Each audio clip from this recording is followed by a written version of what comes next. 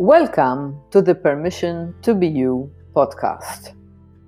This podcast is designed to inspire you, to push you, perhaps to even provoke you into giving yourself permission to be who you are. To show up in any given moment as you are, even if it's messy.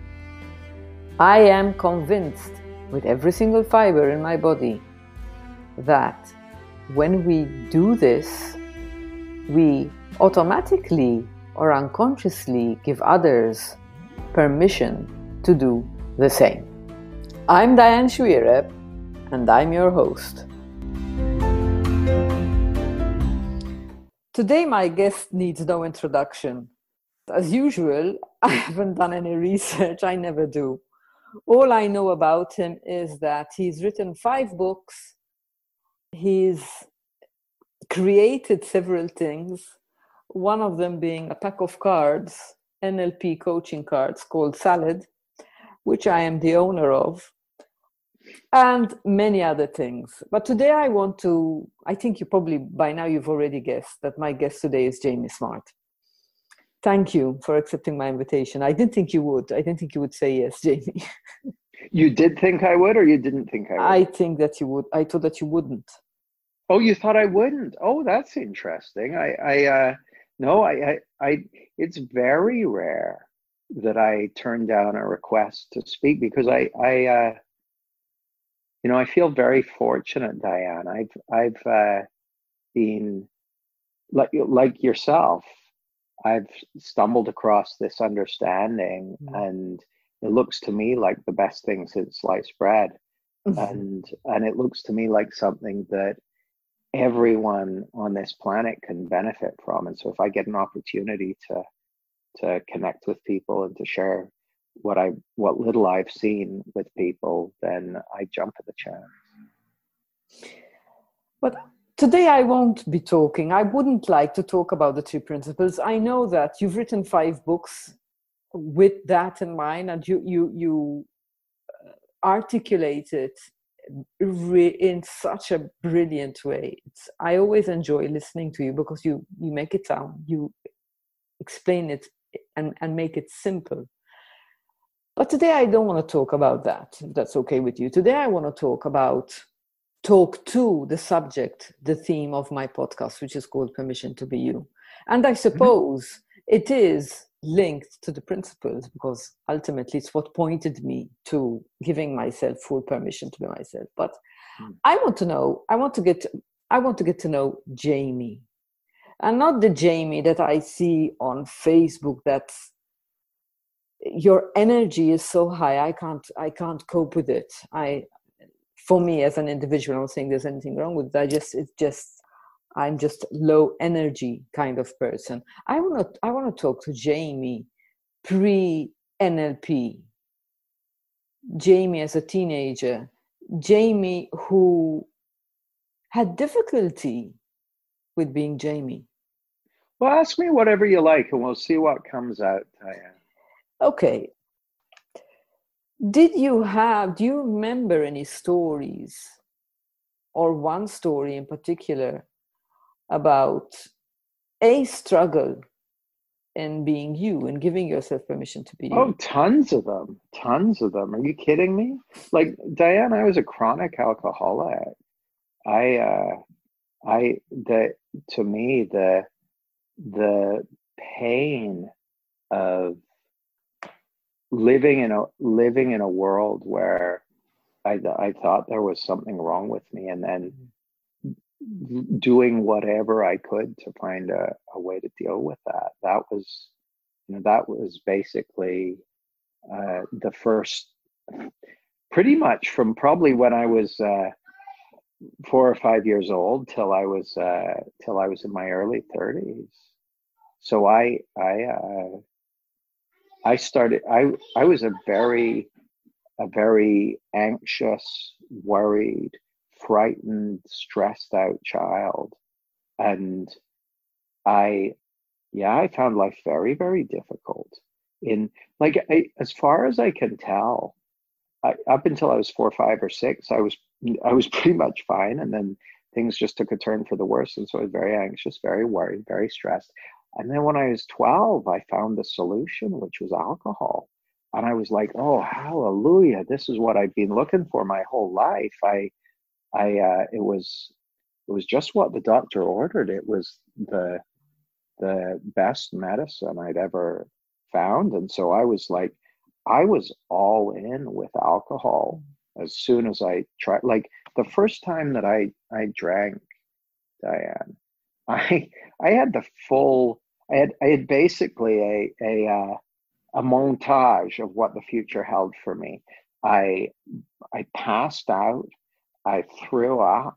I smashed. It's not in this order. I smashed stuff up. I got told to leave by the kids I was drinking with. I went to my local park. I passed out in the bathroom. I threw up all over the place. Got home covered in vomit, and I told my parents I was feeling under the weather, and went and got showered and went to bed. So I like that. That was a foretaste of what the future held for me. But when I woke up the next day with the worst hangover, like I'd never had a hangover before. I felt dreadful, absolutely dreadful. I was like, man, I'm going to have to get better at that, because what I saw was that how I felt when I drank was like, I felt like me. I was like, that was what I'd been searching for. So what was I, 12? I felt like I'd found what I'd been looking for 6 or 7 years. So there was no question that I was going to be drinking. Like I was like, yeah, no, I'm going to be drinking. I'm not doing without that. I've just got to get better at it. Can you tell me what changed when you were 7? Why did you start to feel anxious, depressed? And I've got no idea. I can't remember. Like it was, I was growing up in a household with a dad who was a chronic alcoholic, and a mom who was on drugs and all that sort of stuff. So it'll have been the whole ecosystem I was in. But here's the thing, Diane. You put 2 kids in the same ecosystem, and one of them turns out an alcoholic and the other one never drinks again. So I'm not. If I was to start telling a story about what changed or why it happened, it'd be totally made up, right? Mm-hmm. But it will have been that something about the combination of my neurology and my spirit and my response, my learning and my conditioning and my imprinting and all of that in connection with that particular ecosystem, and something about that. I mean, actually, it'll have been my understanding, right? What else is it going to be? Yeah, the meaning that you gave to whatever was happening at that time in your life. Well, I wouldn't even say that. I would have said it was just my understanding. It was literally my embodied understanding. Not at the level of meaning. I'm not interested in that. My embodied understanding of reality. Like I work on the basis, Diane, that everyone on this planet is doing exactly what makes sense to them at their current level of understanding. And by their current level of understanding, I'm not talking about the meaning they're making of stuff. That's cognitive. I'm talking about their embodied level of understanding. So to give you an example, dogs and cats are doing what makes sense to them at their current level of understanding. And they're not making much meaning of anything as far as I can tell. Still got an embodied understanding. That I'm talking about something much more fundamental. Okay. So you carried this on up to what age? From at 30, 32, 31, 32. And what brought about the change? Why did you stop? In 1990, I can't quite remember, 1996, I got married. And we'd been married a couple of months, maybe even only a month. And I went to a office party, and I was due to be taking my new bride out for dinner that night. And she said to me, and I was going to an office party in the afternoon. It was our summer party for the company I worked for.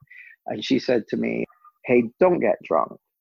Well, yeah, don't get drunk because, we're going out tonight. I said, baby, I'm not going to get drunk. I probably won't even drink, but if I do, I'll only have a couple. So anyway, I got poured in the front door at about midnight, absolutely shit-faced.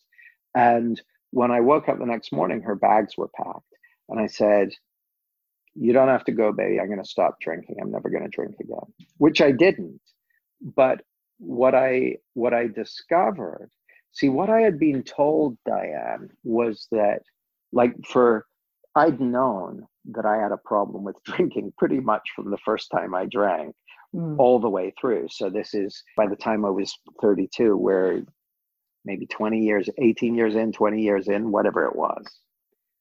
And the story I'd been told the whole time is, Jamie, if you just stop drinking, life's going to get a lot better. Because I was clearly a mess, right? Like I was quite successful and stuff, but I was that, when you see someone, you're like, that guy really shouldn't drink. I was that guy, okay? I was, a danger to myself and others. And I said, baby, I'm not going to drink. Now, I'd always thought, because everyone had told me, and I believed that if I were to stop drinking, then life would get better. So I stopped drinking.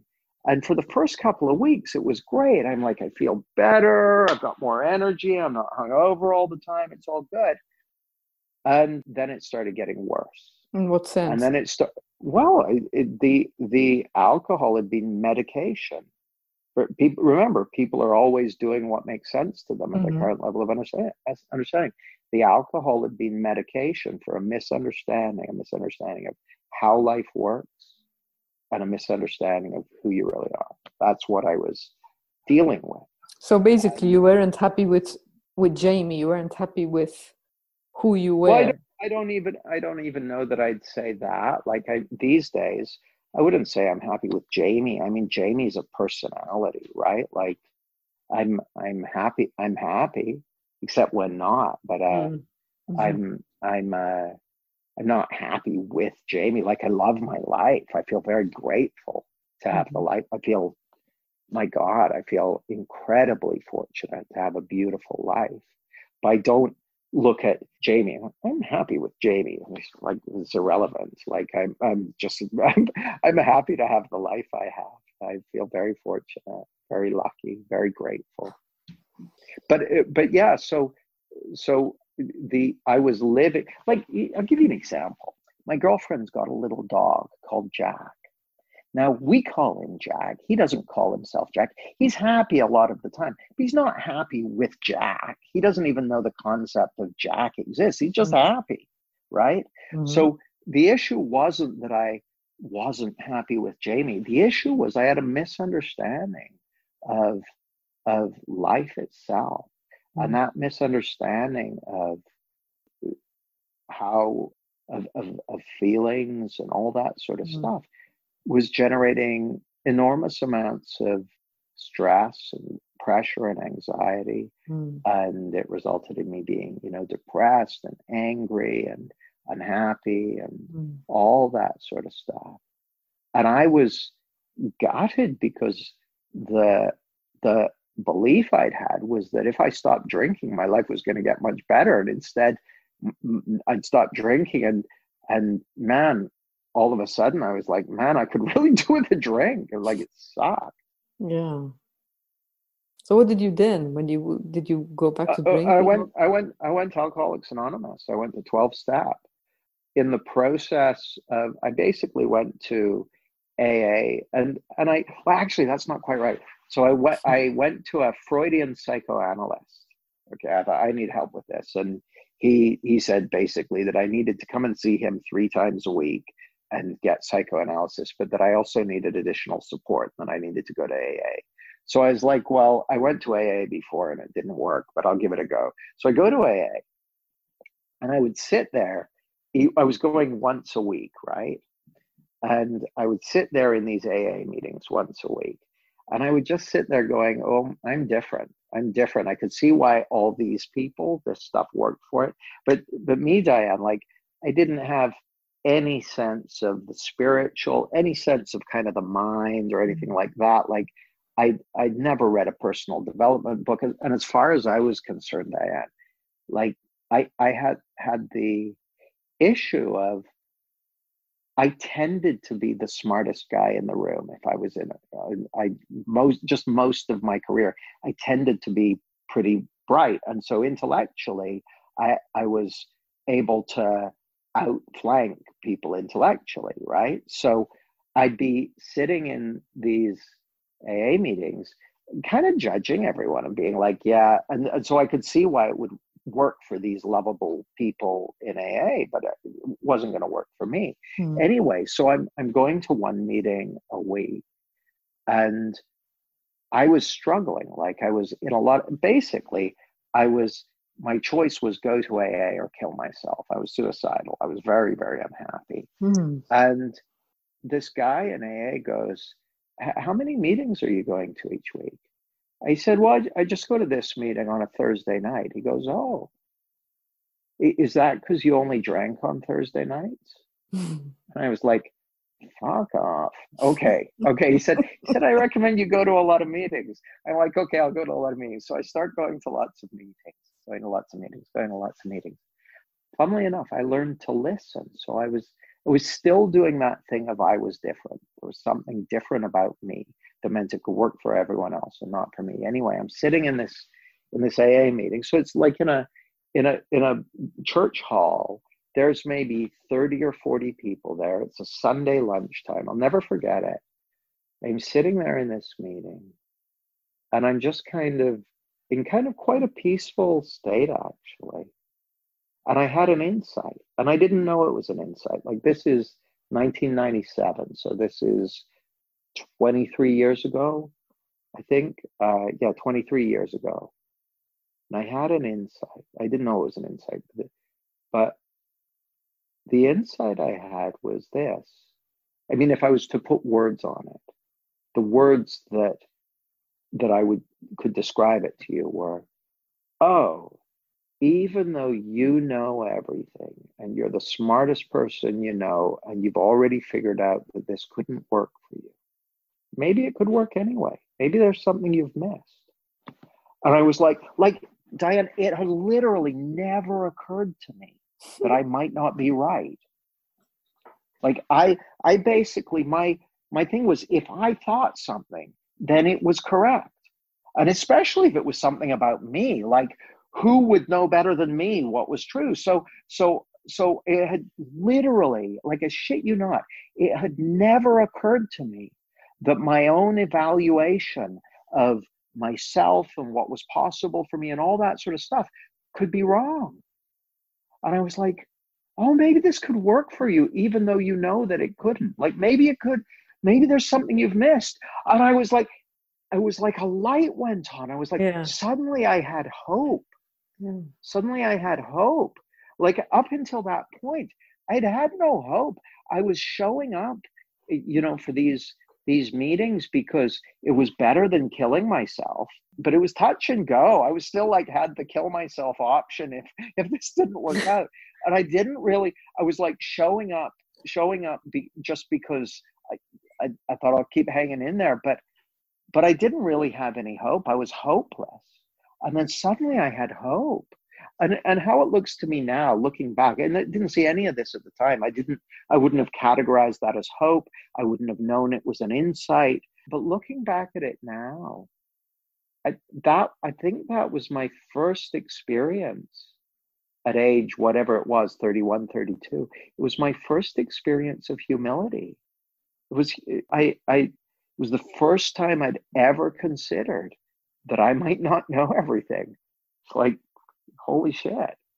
So that was a game changer for me. Yeah. May I ask you why you still, I mean, you didn't want to go every day, or the AA guy said to you, why aren't you going to more meetings?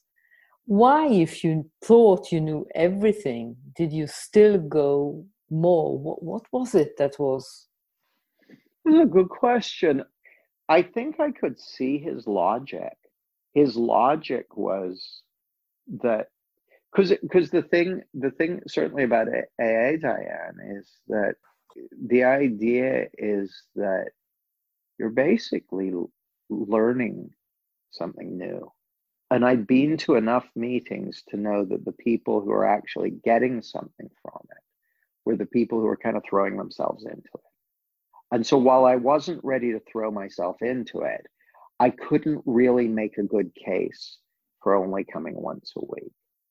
I couldn't make a good case for it. So the thing is, while I thought I knew everything, right, I still required myself to be internally consistent. Like and there was a logic there. So when he said, is that because you only drank on Thursday nights? I was kind of pissed off. The reason I was pissed off was because he was right. I was putting a half-assed effort into something where actually it deserved something more. What does the phrase permission to be you mean to you? Yeah, not much. I kind of, let me think about it. I'll tell you another story that the thing that came to mind. A couple of years later, after that experience, maybe a year later, I got interested in NLP. You mentioned the NLP coaching cards. I became interested in NLP in 96 or 97, but I went to my first NLP event, which was like a practice group, in 98. And there were maybe, I know it was big, like there were like maybe a couple of hundred people there. It was a big event. And at that event, I got the card of someone who was a shiatsu practitioner, which is like a Japanese kind of an energy therapy and massage and that sort of thing. And she was very recommended by a bunch of people there. So I thought, oh, well, I'll go and have some shiatsu. And so I went to her place where she did her work. And she said, okay, go into that room and get changed. I'll be in a few minutes. So I'm in there getting changed. And there on the wall was a quote by Marianne Williamson, which I'd never seen before. Again, by this point, I was kind of interested in the mind because AA and spirituality and that sort of thing. So I had been beaten into a state of reasonableness. And you had your insight as well. Yeah. And I see this quote on the wall, and it was the one that goes, our deepest fear is not that we're inadequate. Our deepest fear is that we're powerful beyond measure. It is our light, not our darkness, that most frightens us. We ask, who am I to be brilliant, gorgeous, talented, fabulous? But actually, who are you not to be? You're a child of God. You're not meant to shrink, to predict, all that stuff, right? So I read that, and it was like a fire got lit inside of me. It was like the pilot light in a furnace got lit. Okay, it was like a light went on that hadn't been on until then. If the phrase permission to be me was to mean anything, it would be that moment when I feel like that was me realizing, oh, there's who you really are is already there within you. And that's there for a reason. And you're here for a reason. And you matter. You have something to offer this world. And that's there. See, that it's not like up until then I'd had the feeling that I didn't have permission to be me. If someone had said to me, Diane, if they'd said, you have permission to be me, I would have looked at them like, what the fuck are you talking about? I don't even know what that means. Like, I would have been like, okay, thanks for letting me know. It wouldn't have even made any sense, right? Yeah, like because it wasn't, it's not like I'd spent my life feeling like I didn't have permission to be me. Just to be clear, Diane, up until I had to stop drinking, right? Like the way I experienced it was I had to, because otherwise my wife was going to leave, and that would be terrible. Like I didn't want to stop drinking. I had to, because my marriage was really important to me. But up until then, I hadn't been interested in trying to be me. I'd been interested in drinking and getting laid and making money and that kind of stuff. I wasn't on some spiritual quest or some quest to express myself or anything like that. I was, I, you know, I was not, that was hippie bullshit. I wasn't interested in that. Okay. I was like, that didn't even occupy a line in my mind. Okay. I was interested in partying and having a good time and all that sort of stuff. So that the period from stopping drinking and having to stop drinking, I had to, like, I was going to drink myself to death otherwise. The period from that in 96 through that kind of waking up and denumbing and all of that was going on, it wasn't like I was looking for permission to be me. It was like it was happening to me. It was a process that was happening to me, and I wasn't consciously driving it. It was organic. It was an organic process. What I'm hearing, what I gathered from your story, is that it was a journey to learning to be humble. It was a journey. Relatively humble. I'm not often accused of being humble. No, I'm not saying that, but it was your start. It was a start of, right? Oh, yeah. You think you know it all, but you don't. Yeah. And then some. Yeah. So you bet. that is humbling. That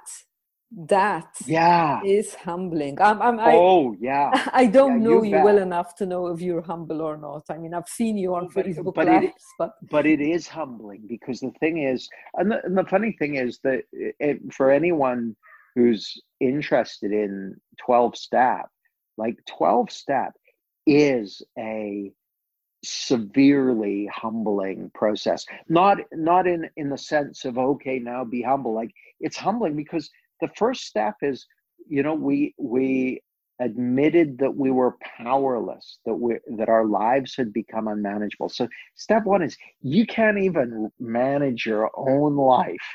And then came to believe that a power greater than ourselves could restore us to sanity. So it's like, yeah, not you, pal. Something that isn't you is the thing that's going to sort you out. And then step three is made a decision to turn our will and our lives over to the care of God as we understand him. So it's like, yeah, you're not going to run your life.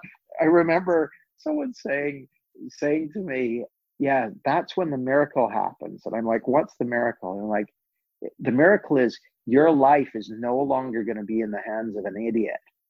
And I'm like, it's like, well, I don't much like the sound of that. It's like, yeah, but you're the one who's, you being the idiot by this. Yeah, right. So it is inherent. If you go through that process, it is inherently humbling. Yeah. Jamie, I don't have any more questions. It was interesting to listen to your version and actually kind of good to hear that you didn't need permission, because I asked for permission constantly. I unknowingly asked for that. That's why this is so close to my heart, and it's refreshing to hear a story of someone who had a really hard teenage, young adult life, but somehow the alcohol, I wouldn't say saved you, because I would. You would say that, like, okay. Oh yeah, like if I hadn't had that, I don't know what would have become of me. Like, I think that I passionately believe, Diane, that everyone does what makes sense to them at their current level of understanding. And so that includes people who are addicted to alcohol or heroin or crack or whatever. Like, or that chocolate. Looks to me, or chocolate. But here's the thing. It looks to me like that's wisdom in action. Like I when I was 12 years old, I found something that could make it impossible for me to deal with to survive. Yeah, and kids I went to school with killed themselves, right? So that was kind of like, I feel lucky that I didn't take that option. That absolutely looks to me like it saved my bacon. And on this note, thank you very much. Oh, it's a pleasure to speak with you. Thank you. I've really enjoyed this conversation.